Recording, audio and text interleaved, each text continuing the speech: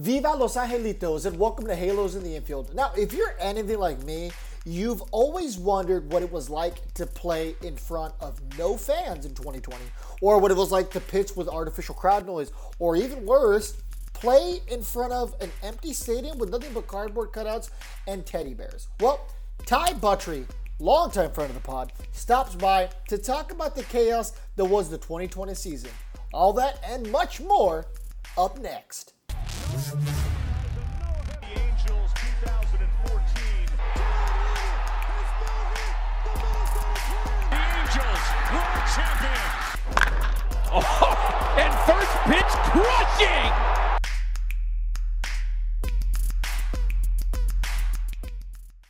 Hey, welcome into another episode of Halos in the Infield, the podcast with your host Todd Fox and the other host of the show, Fernando Mendez in the house, Lone Star Halo, along with our special guest today, the one, the only. Hi, Buttrey. There you go. He was waiting for me to announce it. Yes, the great Ty Buttrey is in the house again to visit with us and talk Angels baseball or baseball in general, the 2020 season. A lot to get to, but before we do, please give us a 5-star rating wherever you listen to podcasts, and also like and subscribe to our YouTube channel, which is growing by the day. We're going to have a lot of live content and a lot of content for the regular season, postseason, everything moving forward for the 2023 season. So, Fernando, let's get started, shall we? Okay, so you guys know him, you love him. Ty was nice enough to join the podcast yet again. By the way, he doesn't go by Buttrey, the spelling. He goes by the peach and the tree emoji, which, of course, make up for Buttrey. There you go. Real quick, what was the thought process behind that? I don't think I've ever gotten to ask you. No, it's so stupid. I'm not 100% sure. It was either Keith, the old clubhouse manager, or I'm almost 1,000% sure. I want to say it was Fletcher. Fletch came up with the peach in the tree, and then I think the clubhouse manager wanted to do another thing, and those two guys kind of decided it, and then Fletch was like, "Hey, but you got to do the peach in the tree emoji." And I was like, "That's really creative, Fletch. I like that idea." And that's doing something off the cuff, not really against the grain. Put emojis on my shirt. That's kind of what I did. So I don't know. It stuck, but I like it. I just got to get back to the big leagues in order to do it again. Well, in all fairness, you haven't they stopped doing it in 2019 because obviously COVID, and then they haven't done it since. Yep. So there you go. Wait. Since really? They have not done it since. They didn't do it last year.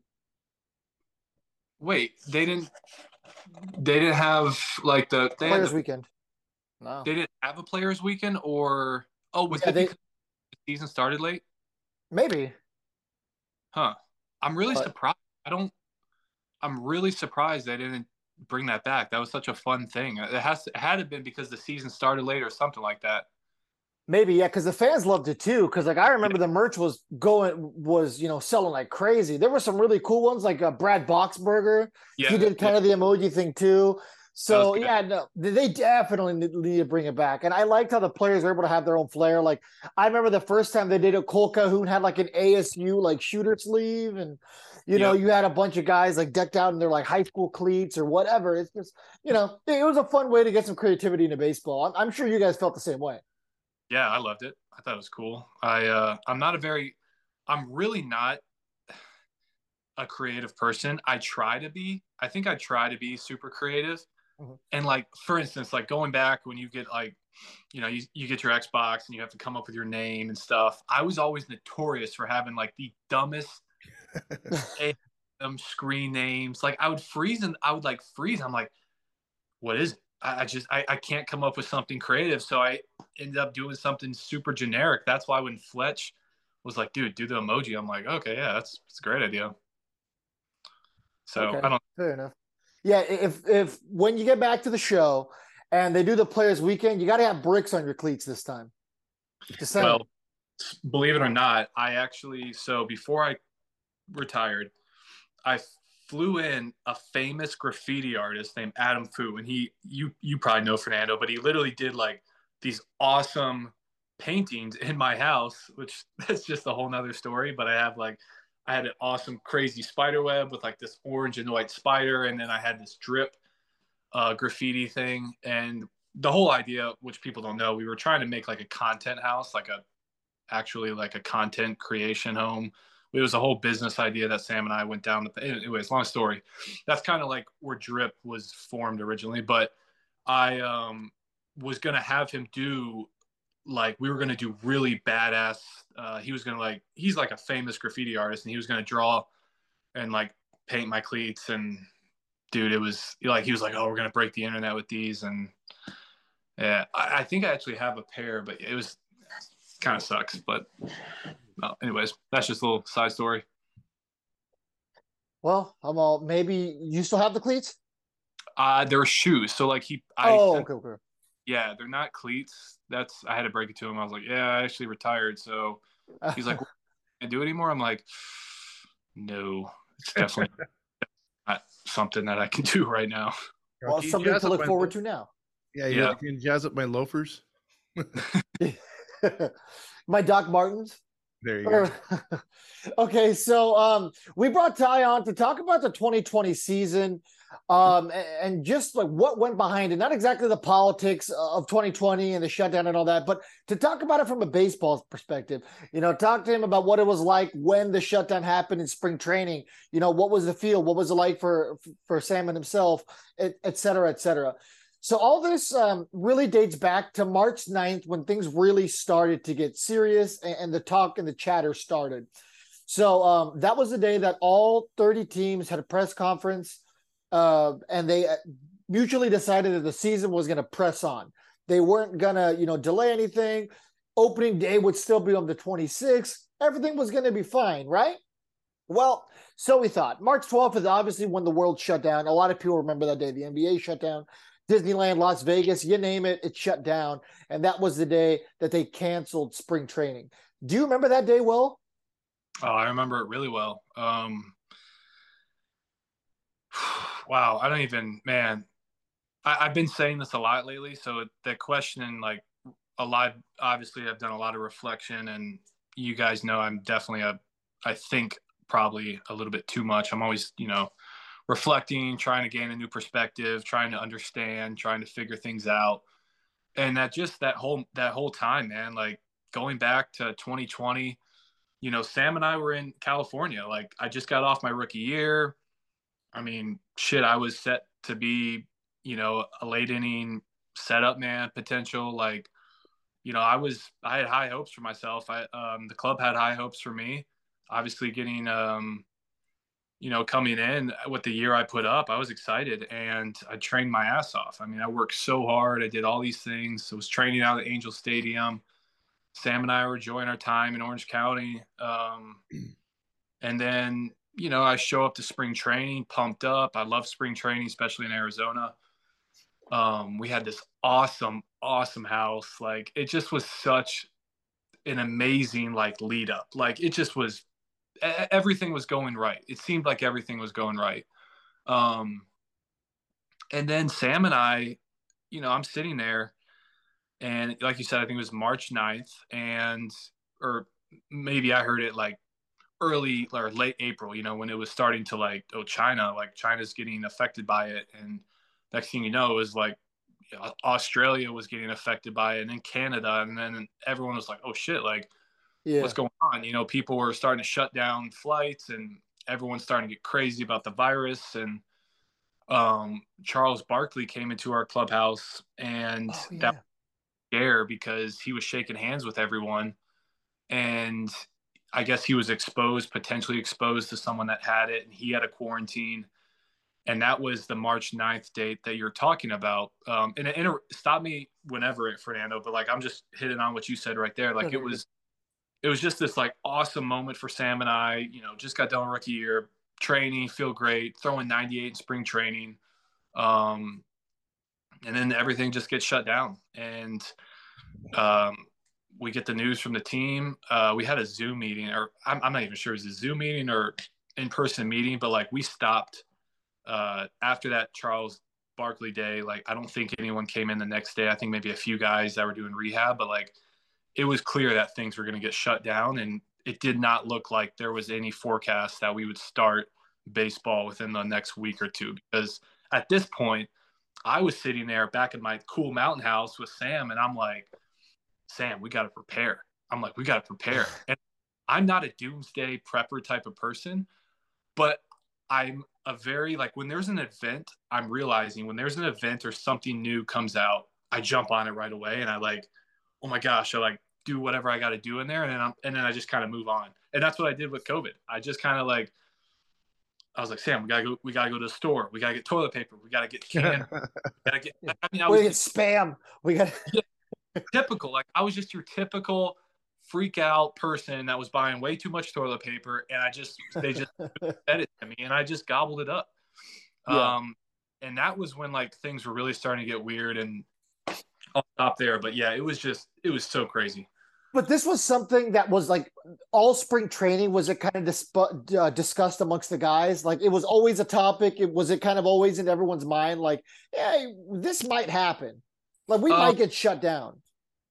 No, that was the thing. It wasn't really the shutdown. Like the shutdown feelings came hot like in the last 2 to 3 days of camp. Like that's what I was saying. Like we were all sitting there watching the news as everyone does. And I mean, dude, there's a war going on right now, and a lot of us just go about our day-to-day business. Like, there's a lot of things going on globally right now, and it's crazy how like when you're in your little bubble in your world, you really will stay in that bubble unless that bubble gets popped or affected in some way. And Absolutely. that bubble got popped for us, and it got affected, and everyone once Trump put the ban on The travel ban. yeah, the travel ban, I think that's when people really were like, that's for me at least, when I was like, wait, what's going on? Like we're Yeah. banned. Like that's when it got serious. But like Charles coming in was kind of like the cherry on top that made everyone just be like, whoa, okay, I have to quarantine now. But it wasn't really like, at least for me, like I don't remember it being a lead up. I remember like, oh, this is getting serious. In 2 3 days, we're not in camp anymore. We went from like playing games and working out to 2 3 days later being like, don't show up to the field. Okay, so the carpet really was just ripped under you. Yes. Okay. Yes. Well, let me ask you this, Ty.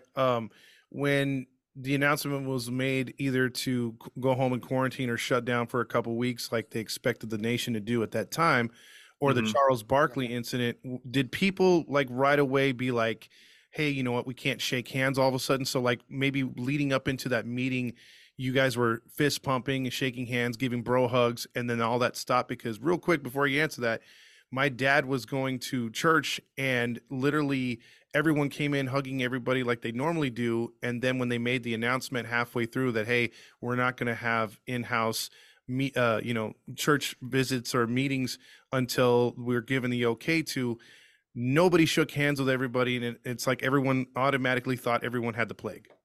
Yeah. No, Todd, that's a great question. And that's kind of where I was trying to say, like my memory, it's definitely that it was foggy. I remember I was on the elliptical thing. It was like this weird, cool elliptical. I don't even know what it was, but it was called the Arc Trainer. I was on the Arc Trainer and Charles was coming in behind me, or I think I was on the treadmill. It doesn't matter. But that moment, people were shaking his hand. Like guys were shaking his hand because teammates were like, oh my God, I shook Charles Barkley's hand. And I don't think I shook his hand. I think I was about to. I think I turned around like all sweaty. I was like, hey, what's up? Turned around like, I didn't need to say that. But that's when like after that incident, that's when it like escalated to the point where everyone's like, oh crap, I shook his hand. Crap, we shouldn't be together right now. And that's what I'm saying. Like it went from like, let's watch this, let's see what's going on, to okay, I think somebody was infected, to no one showing up, and now we're having a Zoom call. And that was kind of the extent. Like there wasn't really, I don't remember coming into the field the next day after we got the text saying, hey, like potential quarantine, stuff like that. There was no, to answer your question though, like when we came back, that was probably like how most people, like no one really was shaking hands. Okay. Everyone was giving fist bumps. Even when we had masks on, like there was just the protocol. And as the season went on, people were like, okay, I'm over it. Let's just shake your hand. I mean, I'm spitting on the ball. I'm not spitting on the ball, but I'm touching this ball, throwing it to my catcher. There's so many germs and stuff flying Mm-hmm. all over. Players were like, let's just go on with our business. At least that's how I was. Was there a lot of players still, because I know you guys share snacks and stuff like that, like the little things. Were you guys keeping the mask on, all throughout the dugout or in the locker room? Was there like no showering right now, or yeah? Was there like a protocol in the locker room that had to be followed by Major League Baseball? Yeah, was there different kind of like standards to where now they're going to space out the lockers? You don't have to out teammates, but was there like specific protocols? Like, okay, every other locker, like, did Major League Baseball institute that kind of stuff? So I think we had, like, our lockers were still the same, because you guys got to understand, like, it was, when we came back, we had to do testing regularly, daily. I mean, I was in that tube, I think 2 times, 3 times, like a day almost sometimes. And those were the old school tests where, like, it went down to like your brain. Remember, it was the really long ones. You're like gagging because it goes up so far in your nose. That's what I was going to ask, because I gotta think they were very anal about making sure you guys had 0 symptoms. Yeah. And we had a person checking us in every single day that would take our temperature, and we would spit into the vial. And then if we wanted to do like a rapid test, or we thought we had symptoms, and this is still done to this day, even in like AAA, they would stick the long needle thing back there, and that's the rapid test, and it would test in 20 minutes. And that's, if you're not, but going back to the season, it was pretty clear that, like, the league was open and okay with the players mingling and doing their thing. I mean, we had our masks on. We kept it on inside. It was kind of more of a if whatever you feel comfortable with. Obviously, staff had to have their mask on, which I wasn't for. I don't think any of the staff. It's a team, so I think it should have been one rule. I think the team staff is like the same as players. We're in the same thing. It just didn't make any sense that staff had to do it, but whatever. That's not my role. My battle to fight. But no, like I said, Todd, like at first everyone was super, we would do the mask over the nose. And then, like, as time got on, it was like the mask below the nose. And it's like, hey, mask above the nose. It's like, crap. Okay, here you go. It's like, oh, it's below my nose again. It's like, oh, get it back up. It's like, that's kind of the extent of making sure, like, it was just weird, because guys weren't weird about it. I mean, everyone, everyone was kind of talking like, hey, is your wife, is she good? Like, is she out visiting other people that she's going to come back and get you sick? And, like, everyone's wives did a great job of that. But no, there wasn't like a weird, it didn't, I guess, to summarize all this, because I'm just rambling right now. No, you're good. It like messed the flow and like the chemistry that we had. It didn't mess that up, that's my biggest thing, was like, I didn't want the team and I didn't want people to, like, act differently because we have a virus going on. It's like, we're here to play baseball. That's what we're going to do. And that's what we did. And that's what we focused on. So I'm sure we'll get a little bit into the how weird it was in a bit. So a couple of the other big days that I highlighted here, there was like I read this giant list of like key dates, and I narrowed it down to like 20% of those. So it didn't take long for the first case. It was March 15th, so about 2 days after everything shut down, where there was the first confirmed case, and it was from a minor leaguer in the Yankees. I think we all remember that day because that was big news. Yeah. It was, somebody got it. And then, slowly but surely it started to kind of transition its way through, and some other clubs started to get it. On June 29th, Mike Leake was the first player to say he wasn't going to play in terms of major leaguer. He was the first known player to decline the season. Then you started to get big names like Buster Posey and some of the other guys, David Price. Yep. June 30th is when Major League Baseball confirmed that the minors would not be taking place. That was also a pretty significant moment. And then July 6th was the big day that the MLB and the Players Association mutually agreed on a 60-game season. Okay, so what was your mentality like for you and Sam on July 6th to hear like, okay, hey, there will be a season? And were you guys told immediately that day, like, okay, hey, report to spring training or Um, whatever they called it, summer camp? no, it was they gave us like a month window. Like we had a good month window. Okay. I don't have exact dates of when they texted us because the reason I know that is I was in Florida, so I left from spring train or I left from Arizona um, to go down to my gym in Tampa to continue to train and work out. That's another story, but that's where I got the RV. That's where a lot of the leaving the game and a lot of the stuff just kind of kind of stemmed from this RV and going out and just traveling the world. But I guess you could say, yeah, they gave us like a month's heads up. I was down in Florida. Sam and I got the RV, and I had 2 weeks, I think, or 3 weeks to get across the country to Newport Dunes where I was staying for the mini like 2 week spring training that we had to do. And that was weird because I just went, I was like training, but I was like super ramped up, and then I got ramped down, and then I had to ramp back up again, and it just was just weird. It just was weird. It was a different. It wasn't baseball, man. It wasn't baseball at all. I mean, I'm glad that we could play, but that was something different. What did you know of a lot of players who, obviously you keep in contact with your teammates, but were there chatter amongst your friends and teammates that they're probably most likely because of the pandemic, there wasn't going to be a season, there wasn't really an onus or really pressure on them to work out as much, so maybe they were doing a thing like you with the RV or just going about their business, trying to stay sane in those times? Was there like was there that mentality, like were people more surprised that the season got going? Yeah, I mean, for about 2 months there, maybe even 3 months. You said the first case was the July 9th, you said was when they announced the season, or when did they announce the season? So July 6th is when they officially came up to an agreement with the MLBPA.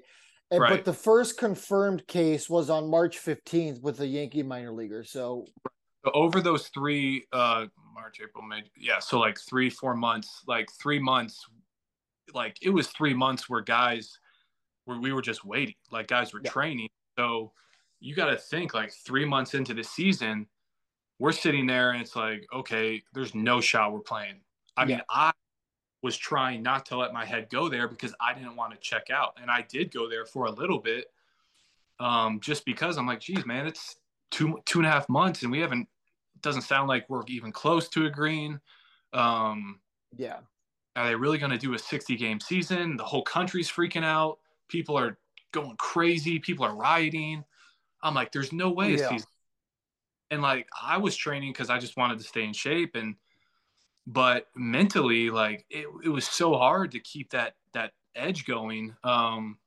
And a lot of players were, I mean, a lot of my friends, we were all, we say the same things. Like, we're all texting in groups and, hey, look at this. No way a season's happening. Or, oh my gosh, no, I think it's going to happen. My agent said this. His agent knows this guy. This guy knows, this high up player or person, yeah, and this player said this. And it's like, it's a bunch of just stories and rumors.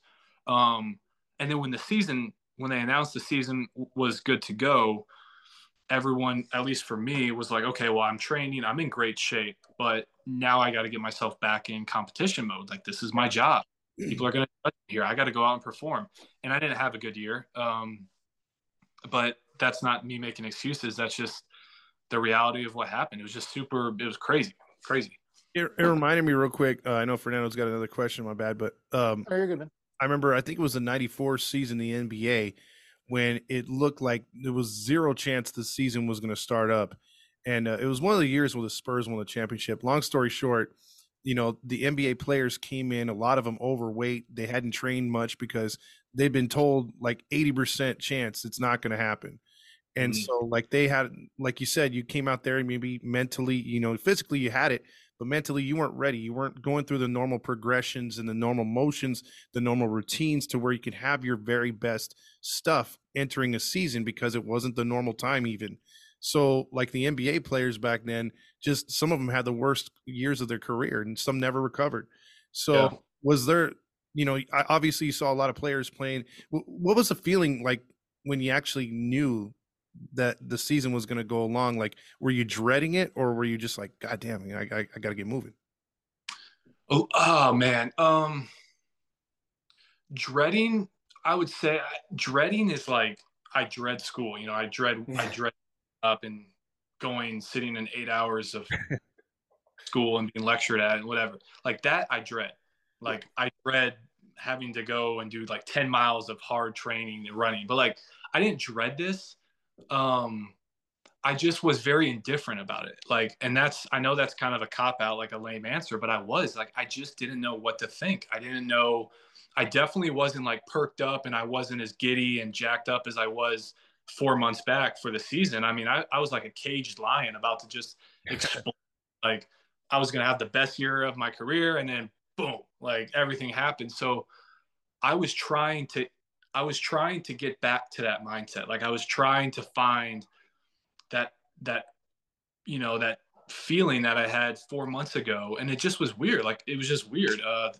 How close were you to that mindset? I should have said that instead of the dreading thing. How close was your mindset? Your goal of where you want to be when that actually got. They're like, hey, let's go, let's roll. I mean, how close were you to that? It was great, except for it did get there. Except for I changed my delivery back when I went back to Florida. I attempted to get even better, meaning like I attempted to change my delivery and figure something out that was going to make me throw even harder and have a nastier curveball.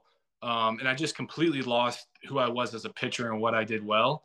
And that was something that was really anchor for me during that season. Was I just wasn't comfortable. You could tell my velo was down. I was getting hit, giving up runs that I never gave up, getting hard hit contact like I didn't give up.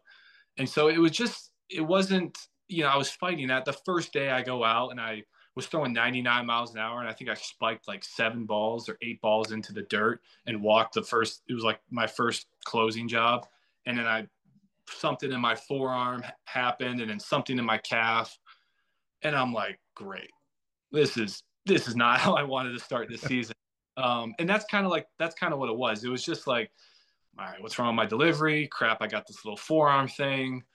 Crap, I'm not pitching too well. What's going on? And it just was weird, man. It just was super weird. I mean, I definitely wasn't in my flow state as I was before, and as I am kind of right now. So yeah, like it was, I tried to do the best job I could to get myself ready. And I did everything I could. I worked my butt off. Okay.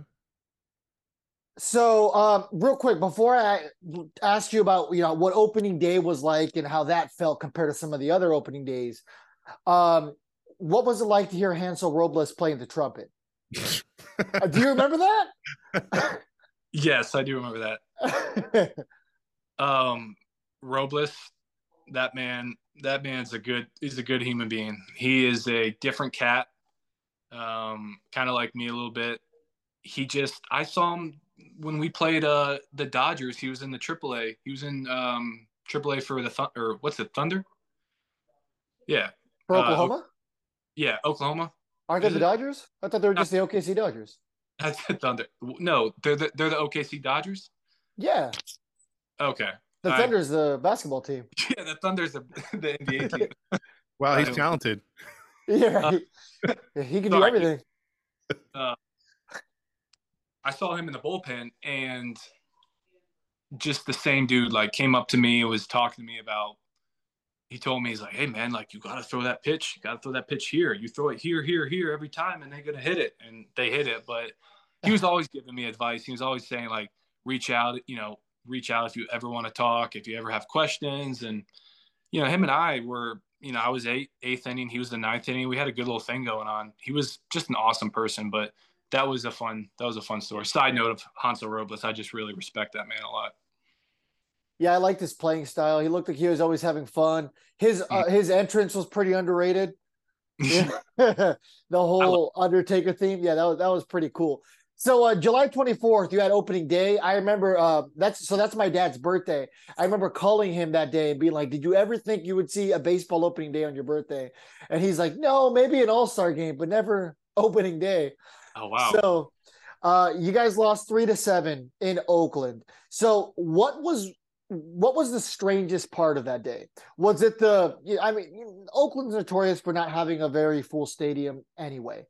Mhm. I was there in 2017, the second game of the season. They had 2,000 people there. So, notoriously, it's pretty empty there on a random Thursday. But to have zero fans there, cardboard cutouts, and large teddy bears, what was that like? Um, well, I will say the night games were definitely better in terms of atmosphere and just a vibrant energy in the air than the day games. The day games were brutal. Those were tough.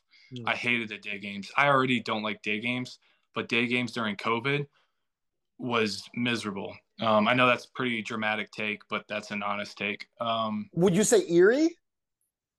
No, I want to say eerie. I would Okay. say maybe some night games. Maybe the night was a little eerie.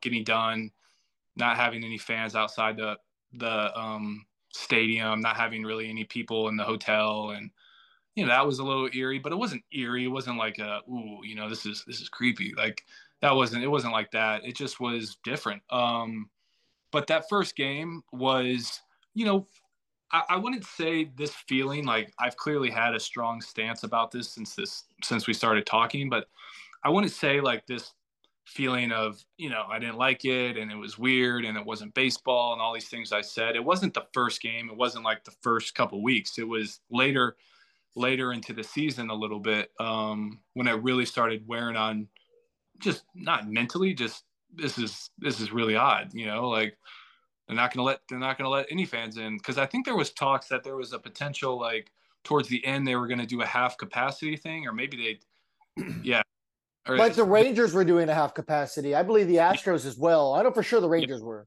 yeah, they were doing. You're right. We played there, and I remember we played there, and they had fans. That was towards the end. But yeah, for the first half, the first month or two, it was just cardboard cutouts. They did a good job with the announcer and playing like sounds and all the noises, but for me, like, we were kind of in survival mode. Like, they canceled the minor league season. We all just had this season. We were all happy because we were getting a year's worth of service time. Even Yeah. though guys got their salary cut a little bit, which wasn't fun, but we make a lot of money, so it's not like guys were really hurting at the end of the day. I know that was something that was not enjoyable. Guys were, especially dudes that just signed their first Big big year deals. contract, and then it just I mean, look at Rendon, right? He signed his first big contract. I mean, he was making some decent money with the yeah, Nationals with arbitration, but he had just gotten his big payday. So yeah, that was interesting. So yeah, I don't know. First game was fine. Like, I had a ton of adrenaline. Like I said, I came out and I was sitting 98, 99, and then I spiked like 7, 8 balls into the dirt, and I'm just sitting there like thinking, what the heck is going on? Like, what is, I why did I just do that? But yeah.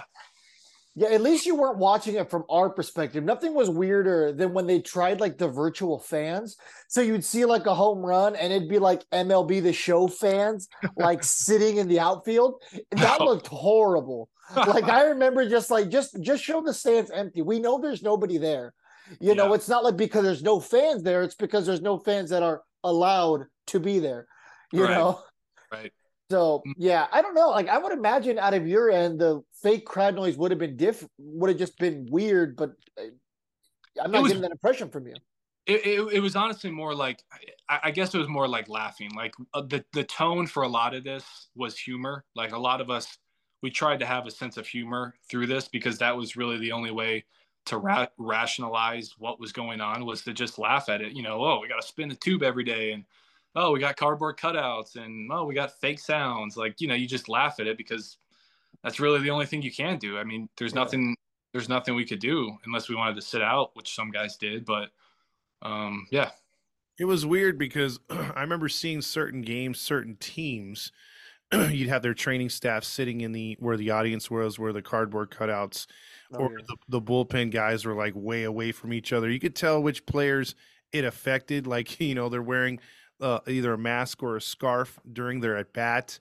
Coaches had gloves on, or you could have been like the real weirdo out there, which was Zach Greinke. I mean, he was talking to the cardboard cutouts. He was having a great time. Yeah, I remember that. I remember those highlights. I mean, did you happen to see Zach doing any of those shenanigans? Because he was up to all kinds of crazy stuff that season. I'll be honest, Todd. When I'm in the bullpen, I'm just sitting there. Like, I usually get down there at the bottom of the first or the top of the second, and I'm just kind of in my own little world down there. Like, I'm talking to the other bullpen guys, talking to the bullpen coach, and then after the fifth inning, I'm just stretching, warming up, doing my thing. I didn't really see much, but I'm sure the stories I've heard, he's such a good pitcher, man. I respect Zach a lot. I respect him. Oh yeah. But I'm just saying, like, he's a different cat altogether, and that's probably good though. That probably got you through most of that season, because having to focus on when you're going to come in and stretching in different situations, you kind of blurred everything out, and maybe it got you through those tough day games, like you said, or night games where there's not the fans there, and it could become a little eerie, a little weird. Yeah, it made the games a lot longer too. That was the biggest thing, was those 60 games. Those 60 games felt like a normal 162 game season. It was really, really odd.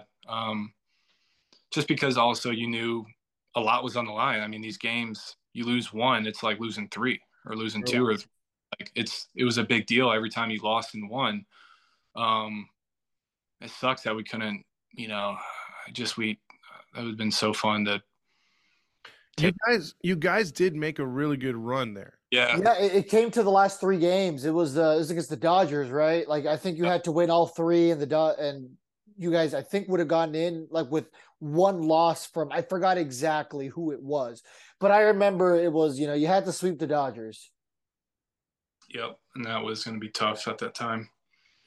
Yeah, they were a hot team, and that was the year they won it all. So say what you want about that, but they got to the playoffs and they did what they needed to do. But so to talk about that, so I heard stories that going into that playoff push at the end for you guys had to like quarantine and like get into a bubble just in case, because weren't the playoffs bubbled by Major League Baseball? The playoffs were, yes, and I'm not going to speak on that. And like I said, I'm sorry that I don't remember a lot. I remember there being towards the end of the season. It's really weird. Like, I've actually been thinking about this for a while. My like short-term memory is not great. It's never been great. But when somebody reminds me or they fill me in, it's like it comes back. I'm like, oh, I remember everything about that, but I don't know why. So I'm trying to do my best to remember only 3 years back, but we'll do this interview again in like 10 years. and then Ty will be like, oh yeah, that's right. I ate a hot dog the second to last game of the season. I mean, it was a pretty monumental time of my life. I mean, I don't know. Anyways, but it's like there was towards the end, like there was questions about like players' wives, because we had to make sure if we were going to be in the playoff hunt, like you said, we were only a couple games away. I remember everyone like talking about like making sure the wives were, quarantined or in a good area, because, as I said, like I was a person who reacted really heavily to COVID, freaked out, bought the toilet paper, did all the things. And then I was sat there for like 3 months, and I'm like, okay, I think I freaked out a little bit too much. We all did. I'll go leave my house now. I'm gonna go say hello to another human being. But anyways, that was kind of an issue, because certain players, were super strict and super, for all the right reasons. They were taking all the precautions. Maybe I wasn't. Certain guys maybe not as much, especially as the season went on.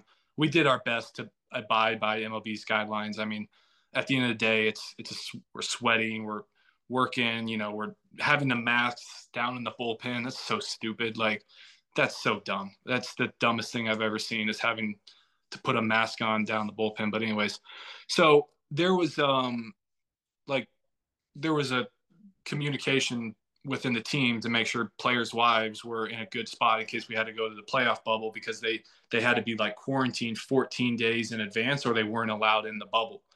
And there was, guys checking me, my wife, hey, Sam, where were you? You been at the house all day? Yeah, I've only seen this person. Okay, that person's cleared. You're good. And that, we didn't end up making it, but that there was some preparations, I know, to make sure everyone's family was COVID free as well. Okay, yeah, because I remember Andrelton Simmons. So that whole story that came out almost a year later, because he left the games a little early, and at the time, the fans were really confused. Simba, we're making this playoff push. What are you doing? He was one of the hottest players on the team in 2020. Nobody thought mental health had anything to do with it. You know what I mean? So naturally, the fans reacted negatively. It was, this guy is quitting on the team. That's, Twitter. Twitter can be a really toxic place, and that's what it was towards Andrelton. And next spring training with the Twins, they asked him, and he was really honest. He was really open, and he had said that it took a toll on his mental health. Because of that, bubble near the end of the season where they had to quarantine, and, you almost lost that freedom because you needed to get into that playoff bubble. So, that's why I figured I'd ask you that question. Yeah, so wait, are you asking me? No. Oh, That was my mentality for asking you, yeah. that question, because yeah, I could only imagine how the world is still navigating what this COVID thing is, right? It really became a big thing in the US like late February, early March. April's when it boomed, right? So, we're only 4 or 5 months past that point.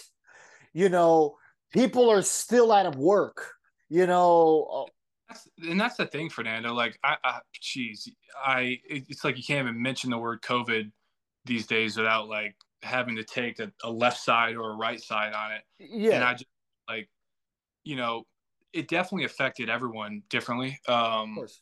I'm the least to say that it affected me. And it's like, maybe it did affect me. I don't know. Maybe being locked inside your home all day isn't good for people's mental health. Like having another person tell you what you can and can't do when everybody in the world is speculating. It was one giant speculation. It's like, I get it.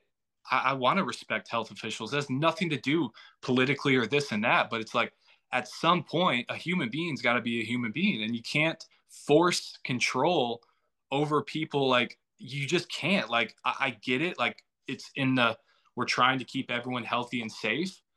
But there's something to be said when a person who has free will and to do whatever they want at any day for the rest of their whole existence, now all of a sudden is being told, you can't leave this, you can't do this, you can't do that, and you can't do that. And it's like, okay, like and it just was a lot, man. It was a lot. It was annoying. It was aggravating at times, but you gotta respect what was going on, and people were dying, man. Like it was a terrible thing that happened. It's still going on. It's just like, hopefully we can look back on this and just be like, done. That was in the past. Let's just erase that side out from the history books. But yeah, because there's really no correct answer on everything. Like you got China right now still, their citizens were mad that they were watching the World Cup and no one's wearing masks and they're locked inside quarantine. Right. Still. So, I think it affected everybody from yourself to Fernando to myself. Somehow, some way it took some sort of mental toll. It aggravated, it made us frustrated. It scared us. I think we all, as a population, all went through something, and I could see, Major League Baseball at that period of time that Fernando was talking about, the bubble situation, and it affecting guys like Andrelton and others, because in a selfish way, they're like, okay, we've already come this far. We did this much to get a 60-game season. We got to make sure everyone's in line, and we can't have any outbreaks come playoff time. Yeah. Well, because the outbreak penalty was so strenuous. Yeah. Person had it, man. It's like that was the kiss of death. I remember one of the teams got it, and it was like, well, there goes their season because It was the Marlins. Yeah, the Marlins the opening week, right? Something like Yeah, that. they had like 17 cases or something, like almost the entire team. That's why everyone was so surprised they made the playoffs. They basically had to go into their what do they call it back then? Taxi squad? Yes, taxi squad. Yeah. So like, yeah, like it was like that was the case. Like, I don't think I'm speaking for myself. I wasn't afraid of dying. Maybe the first like 3 weeks because I thought it was like the bubonic plague coming and like the whole world to get wiped out. That's how I thought it was. But like, there's a lot of healthy athletes. I'm not going to make assumptions past this point because I'll probably get trolled on Twitter or something, which I don't care. But anyway, Ty's going to get canceled. Hey, cancel me. I need to be canceled. Honestly, that's my quickest way out. We'll just blame 3.0. How about that? He did the interview this whole time. You guys fell for it, suckers. I already get canceled enough talking about NFTs, and now I'm talking about AI and integrating with my brain and a whole bunch of other stuff. So no, anyways, yeah, it was just crazy, and the fact that people like, I think that was it. Like, people didn't want the stipulations and the rules. I mean, it was, like you said, it was the kiss of death. The season's over when you're losing your top guys. So, we're all competitors. We all want to make it to the bubble, and we all wanted to play, and we did our best job. I mean, we really did. So I guess, so you were with the Angels for the very end of 18, right? After the trade in September, you'd come up, you finished the year there. 19, you had your rookie season. And then, 20, you had that short stint because the year was cut short. Let me ask you, out of those 3 years, obviously 18, you're only there for a little period. What year did you think that you guys had the best chance to make a playoff push? I know that's, non-COVID related. I guess that's just my last question before we get to some crypto before you leave. Well, 18 was, geez, I was in like euphoria mode, right? Like, I just got called up, I got traded, I was pitching really well. I was coming in as a closer and I was getting holds, and it was awesome. I just was, I had friends and family. I was making money. Like, I wasn't even, I mean, I was caring about the team, but I was like, geez, it doesn't look like we're going to make it to the playoffs. I think there was a shot to maybe get to even 500. And so the 18 year was just taking it everything in, meeting all the new staff and players. 19, I guess that would be, I would say technically 20. Like 20, we definitely, we had some dudes, like we had some, we got the kinks out from 19, and we had a whole new, that was the best part, was we had a whole coaching staff, which I'm still upset about this. We built a system with Doug White. Like, even though our pitching numbers weren't great, but Doug came in and implemented a whole new system that wasn't there. Introduced analytics, introduced reviewing, like actually doing drills and helping guys, and not just changing grips and saying, okay, go out and pitch. Like, he actually cared. And all the coaches did. All the coaches came in, and then we cleaned house. Brad was an awesome guy. I mean, he was a great manager. And then we just cleaned house, and it's like, all that chemistry that we built and all that preparation and all these talks over the offseason, it just ended like that. And I'm like, what are we doing? Like why was this the case? I mean, it was frustrating. 19, I think, to answer your question, like, I would say every year, I was 19 and 20, I was saying it's our shot. But like I said, I was just trying to do my job as a pitcher, being a young rookie. Like, it's like, take care of my job. Let the managers take care of theirs. Let Trout and Ohtani and those guys be them. And I'm going to go out and I'm just going to throw gas and I'm going to strike guys out. And that literally, guys, like, that is my mindset to this day. Like, I don't check media. I don't really check what we're doing. I don't really check a lot of things. I'm just like, what is my job? What do I have to do to be the best at it? And how do I do it? And that's kind of what I tried to focus on. So, like, I don't know, like, I can't even remember who was supposed to be our best year, 19 or 20. You guys probably know more than me. I mean, I would imagine 20 would have probably been the answer, right? Because, Rendon was coming off of a World Series win, so we were hoping to get that. Madden manager. Yeah, Madden came back. Yep. You Yeah, know, you were one of the bright spots expected at the very end. Keenan Middleton. People thought that you two were going to be the young bucks at the back of the bullpen there. So yeah, I would imagine 20 would have been. We got Jason Castro that year. Yep. Would you have think Ty No, like if things? Castro was. You're right. Castro was there in 20. Yeah, because Lucroy was 19, right? Yeah, Luke, Evan Smith were 19, and then Stassi came at the end of 19, I think. Yeah. What were you saying? I was just going to ask you to follow up on that. If the 2020 COVID outbreak didn't happen, you were able to have a 162 game season and everything went according to plan, according to everything that you set yourself in your career up to that point, would that have affected your future, decisions as far as taking a step back from the game? Had you been able to play a full season at your full capabilities and reach your goals, would that have changed your mindset moving forward?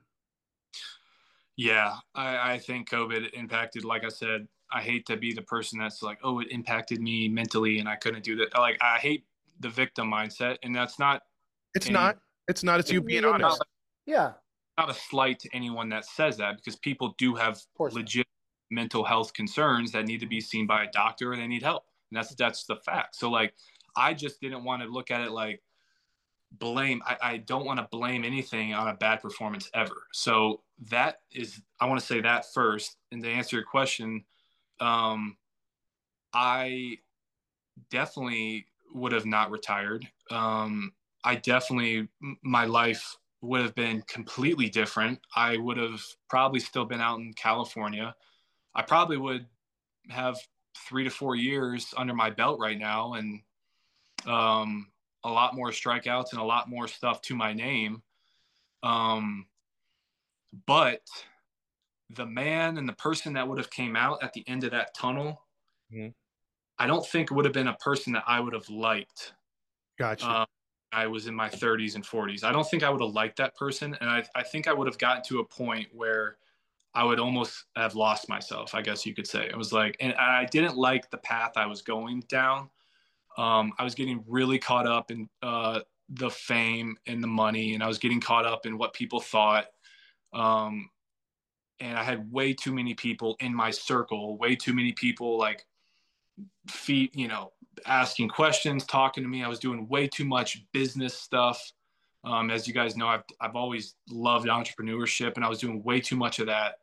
And then, yeah, like I've taken a hit these last 3 to 4 years, I guess. These last 2 to 3 years, like you would look at it and you'd be like, oh my God, that's actually, holy crap, that sucked. That sucked. That sucked. Like I've had really bad things happen over the last 2 to 3 years to me, but the way I handle it and just the way I operate now, I feel completely different. Like I feel way more in tune to who I am as a person.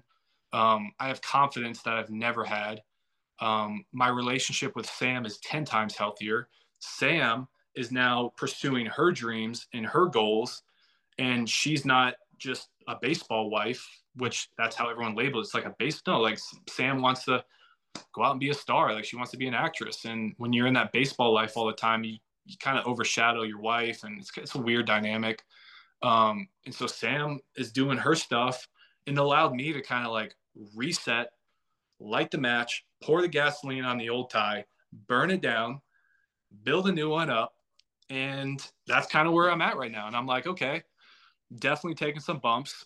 I was throwing 94 last year in AAA and through 35 innings. It sucked. I mean, it was terrible. But it was just a really cool experience. And so like, yeah, I definitely wouldn't have quit baseball, but I don't think I would have liked where I was headed. It definitely wasn't a person that I was proud to be at that time.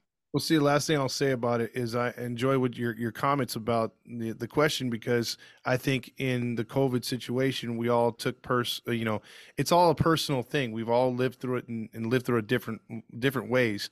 So although it was a negative effect on one end, you turned it into a positive where the personal growth now is there.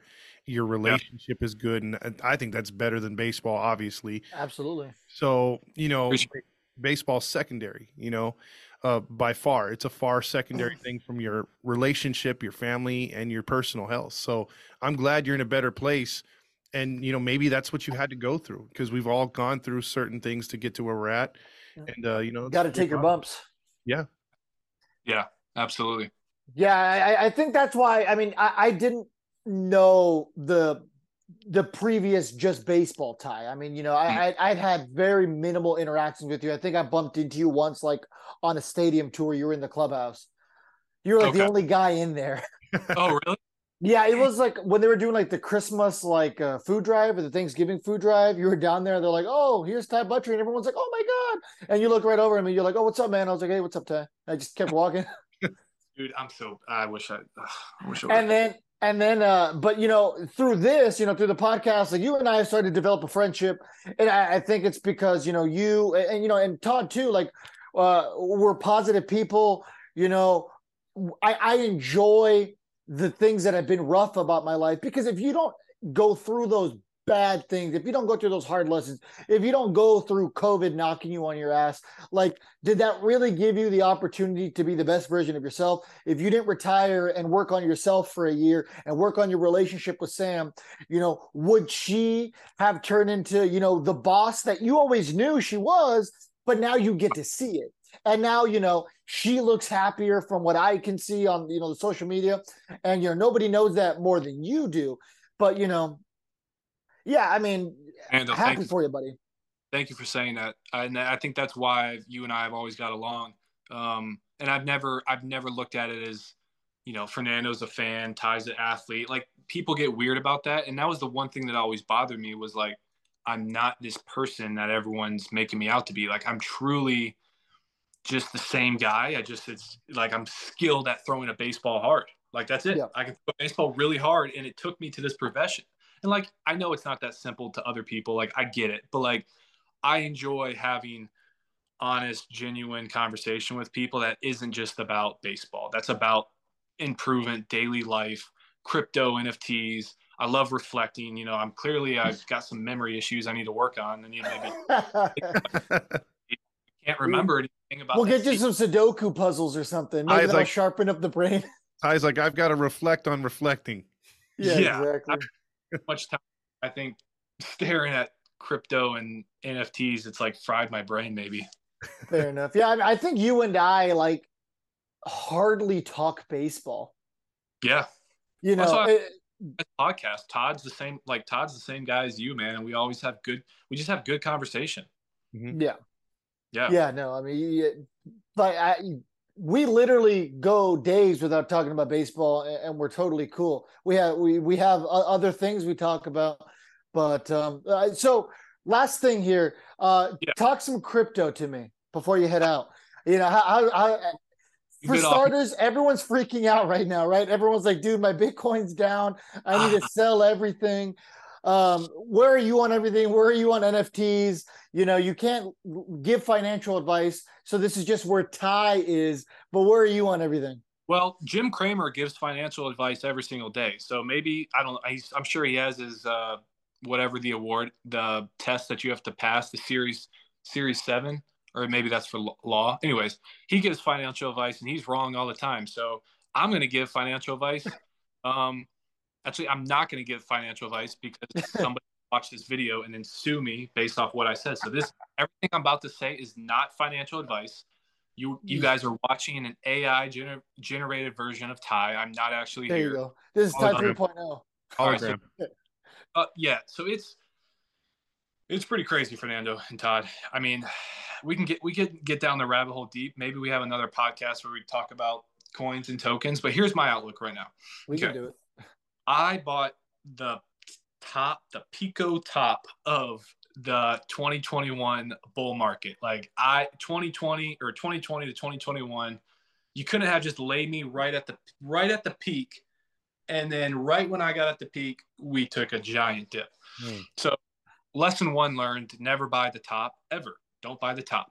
That's what I'm going to say. Wait, there's always going to be, people are always going to sell off, even in the stock market. There's going to be a dip. You may have to wait months and years, so you better learn some patience. My outlook right now with crypto is what's going on with FTX, what's going on with Bitcoin, what's going on with the world. The macroeconomics of crypto is bad. It's really bad. A lot of people hate it. Half the people think it's like Russia propaganda. Russia's coming out with a whole new exchange, and I expect the media to say, well, we have to ban crypto because we're now funding Russia. So I see it coming from a mile away. And I'm not really concerned about that because I'm in the NFT market. Now, the NFT market, I do own some tokens and stuff, but like Ethereum, you have Bitcoin and then you have Ethereum, and you have all these little sub tokens under Ethereum that are built on Ethereum. And so, like, I'm invested into Ethereum, which got me invested into NFTs because NFTs, for me, it's a collectible thing. Like, there's an actual collecting element. There's rarity. You can get a rare card. You can trade. You can build communities. You can meet. NFT Twitter, you guys have no clue about. There's crypto Twitter, and then there's NFT Twitter. Web3, it's a whole nother world in Twitter that I live on my Anon burner account that you guys don't know about. But I would Angel's say Twitter will find it. Canceled in. And so it's basically like, I would definitely say if you're gonna get invested, one, spend hours researching. Get on Twitter, integrate yourself, figure out what's going on. Do not buy anything that's the top. Right now, everything's really low. So, like, I would say now is an optimal time to buy. That's not financial advice. That's just my opinion. But what's going on with the NFTs, which is really cool, it's like NFTs tied crypto, blockchain, startups, community all together. And so you have, like, you're not just investing into a random token and you hope it goes up. Like, you're investing into the project, the community, the future forecast, their native token that they have for that, which is the NFT. And that's just a way for me. Like, I have fun doing it. I meet people. We're talking, we're strategizing. Now I've invested into gaming. So it's called like Web3 gaming. It's all native, like crypto based, but like I said, we can get a rabbit hole. I can go on forever. Right now, my biggest play is a game called Wolf Game. I'm heavily invested into that. It's a project I've been following for 14 months. I feel really confident about it. It's fun. And that's really the only project after spending hours and hours and hours researching. For me, I'm only going to stick to gaming. So Web3 and crypto gaming. That's what because I feel like the utility, if a game's fun, people are going to play it. That's a fact. Yeah. And then Ethereum is like the app store. It's just the whole thing. You can build and build and build on it. So Ethereum and NFTs, everything else, I don't even waste my time reading or researching about. Well, I'm glad if anyone's listening to this and is interested in the crypto. I'm fairly new to it myself, but one thing I'm glad that you gave out some good pointers. Do your research is probably, like you said, the best thing you could do because lately in the news, I don't know if you've been following it, but Logan Paul had gotten exposed for his crypto scam. It sounded great, and he used his platform to dupe a lot of people. So I never invested into one of those projects, but yeah. Yeah, see, that's unfortunate, and you got to really do your homework, like you said. And unfortunately, like, some of these people just see, oh, Logan Paul's into it, I'm gonna jump on it. He knows his stuff. And, you got to find reputable people. And I like the fact you're going through a gaming type style that usually those are legit, and so. Ty's been talking to me about this for months. I remember like the beginning of like 2022, like being told about this, like, oh, it's kind of like Minecraft. I was like, oh, okay. Guys, this game, it's wild. It's crazy. It keeps me busy. That's the biggest thing, is it keeps me busy. I train, I talk shop with Sam, I hang out with my family, and that's it. And then my hobbies are scrolling NFT Twitter and playing this Wolf game and figuring that out. And that's really it. And it's the simplest life, and it's the best life for me right now. But the thing is, though, Ty, are you happy? Yeah. Then that's all that matters, buddy. Good, man. Definitely will be happier, I think, when I get back to the big leagues, because I'll have had all these lessons learned and all this good perspective, and hopefully I can maybe help out some younger guys that are going through similar problems or similar issues and lend a helping hand. But that's really it, you guys. I really don't got much for you. All right, so let's end it with this then. What's next for Ty Buttrey? Next is waiting for a team to pick me up. I've had a few talks, not few talks. My agents had a few. I'm kind of in the category where like I'm hoping this January I should know something. I may not. Maybe I get signed in February. I mean, hopefully teams are. But to answer your question, Fernando, what's next? I'm a free agent. I'm in Charlotte. I'm waiting to hear from a team. Training, trying to get my velo up to 106. Like Ben Joyce. Yeah. Aroldis Chapman. Not just trying to throw as hard as you can, and then you don't have to worry about anything. You just throw 106, and you can put it right down the middle, and no one's going to touch it. So I'm trying to simplify the game of pitching just so I can just throw hard. And everyone likes people throwing hard, but I got some work to do because I'm only topping out at 95 right now. So I got to get this body going. So hey, you did hit 96 a couple days ago, right? You had said on Twitter. No, I hit 93 a few days. The week before, I was up to 95 on the shuffle step. It's kind of like I said, it's kind of hard to read my tweets. I'm not the best at explaining them, but like the shuffle step, I hit 96 and 95. Okay. That's where you run and you throw the ball.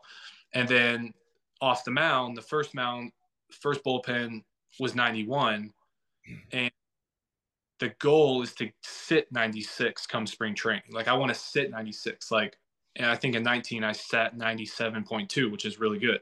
Last year in AAA I was sitting 93.2, which I don't want to be that. So getting signed by a team, getting my velo back, getting in tip-top shape, and waiting for Wolfgang to potentially retire me so I don't have to do anything. Just back and live the crypto bro life. That's the plan. There you go. Nah, but maybe not. Travel the world on that Minecraft game.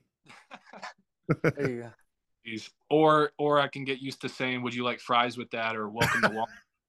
Hey, worst comes to worst, man. I always need some help in Chicago, New York, or Texas. So I may be calling you, man. So hey, there you go.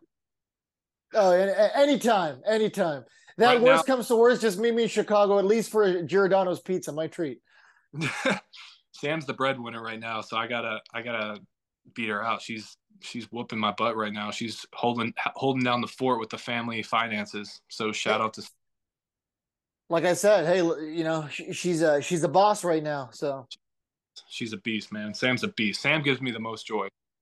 A lot of the stuff. She's actually calling me right now, so I'll call her here in a little. Well, I hope she listens to that part of the interview for sure, because you've been gassing her up, which is good. That's what you should be doing.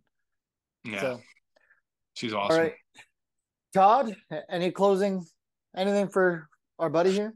No, just best of luck in everything you do, man, and keep us informed on your success, because we know you're going to get there, man. You got that mindset, and we appreciate your time. You're always a great interview and a good friend. Thanks, Todd. Appreciate you guys asking me to come on. I always love talking with you guys, Angels, sports, crypto related, even though it may not be the Angels here for much longer. It was an unbelievable time, and I'm thankful because I got to meet, Fernando knows, like, you guys I was for the last year, like, we were all just kind of chilling in Twitter spaces and chat rooms and Instagram lives and social media and hustling, and it was fun. And, there was not a lot of people were a part of that, and you guys were, so I appreciate you saying that, and I'll come on whenever you want me.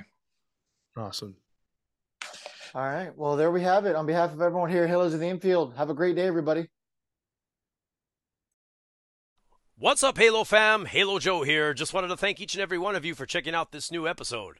Make sure to keep it tuned here to Halos in the Infield's Baseball Network all season long as we drop content every day. Don't forget to subscribe to the channel. Also, make sure to crack the like button and leave a comment. Make sure you also smash that bell icon to be notified every time we drop an episode or go live. Also, check us out on our other platforms, Instagram, Facebook, TikTok, and Twitter. We can also be found on Apple Pod, Podbean, iHeartRadio, and Spotify. don't forget to leave that 5-star review. Thank you again, Halo fan.